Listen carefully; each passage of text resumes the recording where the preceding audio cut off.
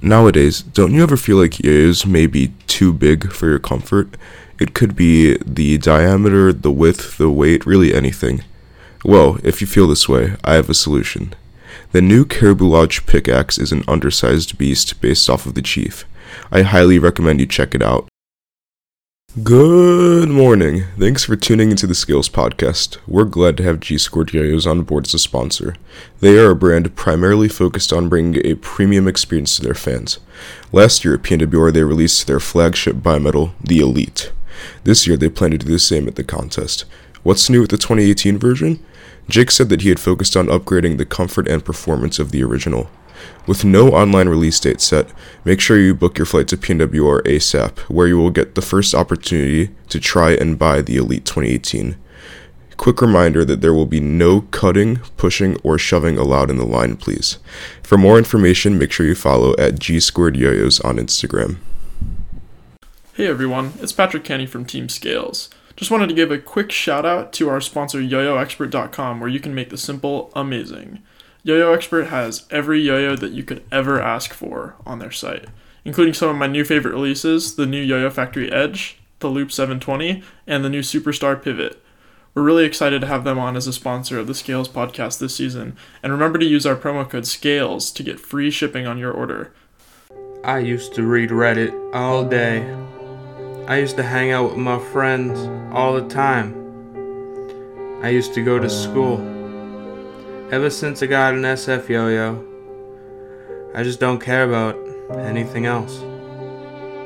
Forget about your life. Buy an SF yo-yo. For more information about how to become an addict, log on to sfyoyos.com. Yo-Yo Factory is a continued supporter of modern yo-yoing. Thank you, Yo-Yo Factory, for sponsoring this episode of the Scales Podcast. So, I am here with Nate Daly, a 3-time BAC regional champion today on the Scales Podcast. Nate's one of the best players of this current generation, and his yo-yoing is extremely remarkable to many people, and it's also very influential to yo-yo players worldwide. So, how are you doing today, Nate? Pretty good, man. Awesome. So, you've been one of the top players in the US for the past few years, and I was wondering, how do you think your style has changed over time? Was there anything like a cheat code or something you figured out that helped you advance so quickly? Or I think there wasn't really like a specific moment where I really got a lot better. A lot of it just came from like after every contest, really looking at everything I could improve and just like really trying to get the most out of that. For every contest, so that I was really improving every contest I competed at. And I was really looking at the mistakes I made and being sure to improve them. So I guess that's my advice, is just to do that. I think that's really important, just looking at your mistakes and then fixing those. It's probably the most efficient way to get better. Awesome, yeah. I think one thing people get caught on so much is that they spend so much time preparing the routine and practicing, but once the competition happens, they kind of just abandon everything that has to do with that contest. So I think it's good that you kind of go back and analyze. I think that's a very important skill to have. So Awesome. What is your favorite trick, and what are the parts of it that you value most? So I don't really have a favorite trick, I guess, because it's constantly changing, but right now, I've really been liking the trick actually right after my string snap at Nationals.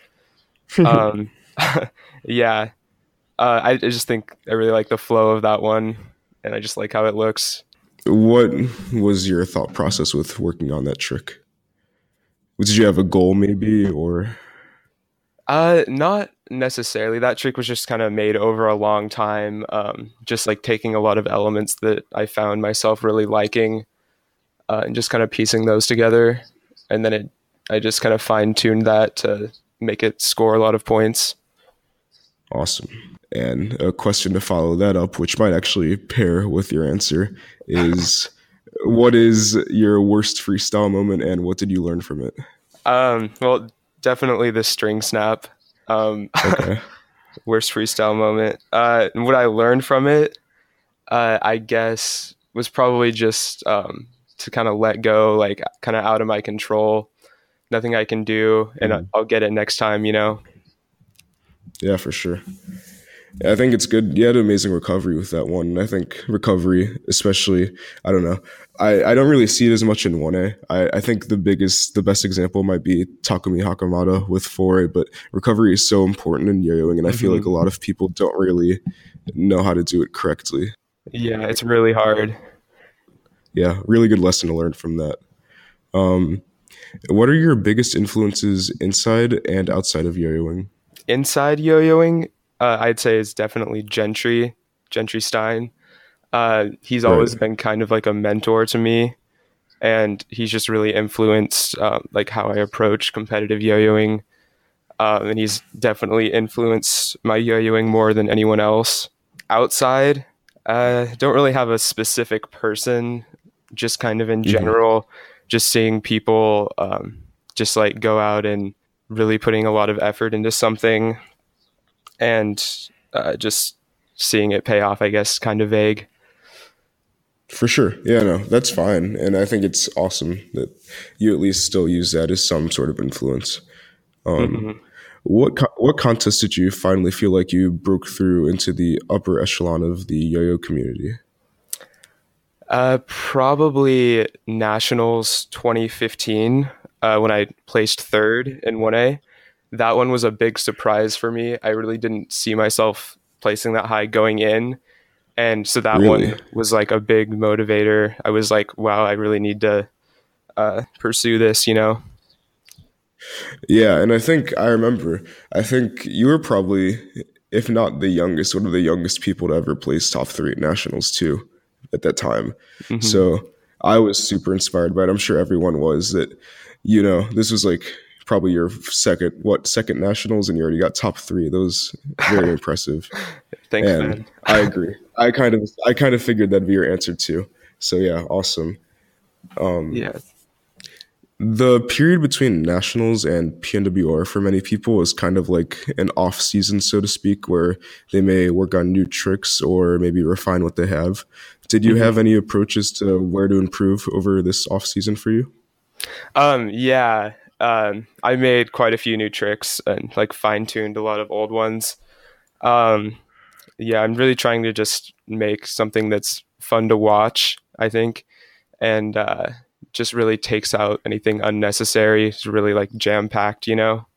But yeah, not really too many specific directions I'm going, but just kind of refining everything, you know? Right. Yeah. And I think refining is probably the best thing you can do, or at least the safest and most efficient. So that's a smart idea. And finally, you are going to be at PNWR later this month, correct? Yes, sir. Returning as the reigning champion. So what can we expect to see from you at the event? Do you have a different freestyle approach or something more refined than ever that nobody's expecting, or what are you planning here? Kind of a little bit of everything, you know? I think a lot of it is going to look the same as last year. I'm keeping a lot of old tricks, like refining them, but I have some new stuff too. Hopefully it'll be pretty fun to watch. I have like some more body tricks and stuff like that. Yeah, hopefully some more bangers. So awesome. Yep. Yeah, I'm looking forward to seeing it. I'm sure everyone else is too. So thank you, Nate, for doing this quick interview with Scales. Best of luck at PNWR. Sure. Thanks for having me. And for those watching, be sure to check out Nate's signature yo-yo, the ND Ultra, at yoyoexpert.com. Thank you for listening, and thank you, Nate, for doing this episode. Thanks, Colin.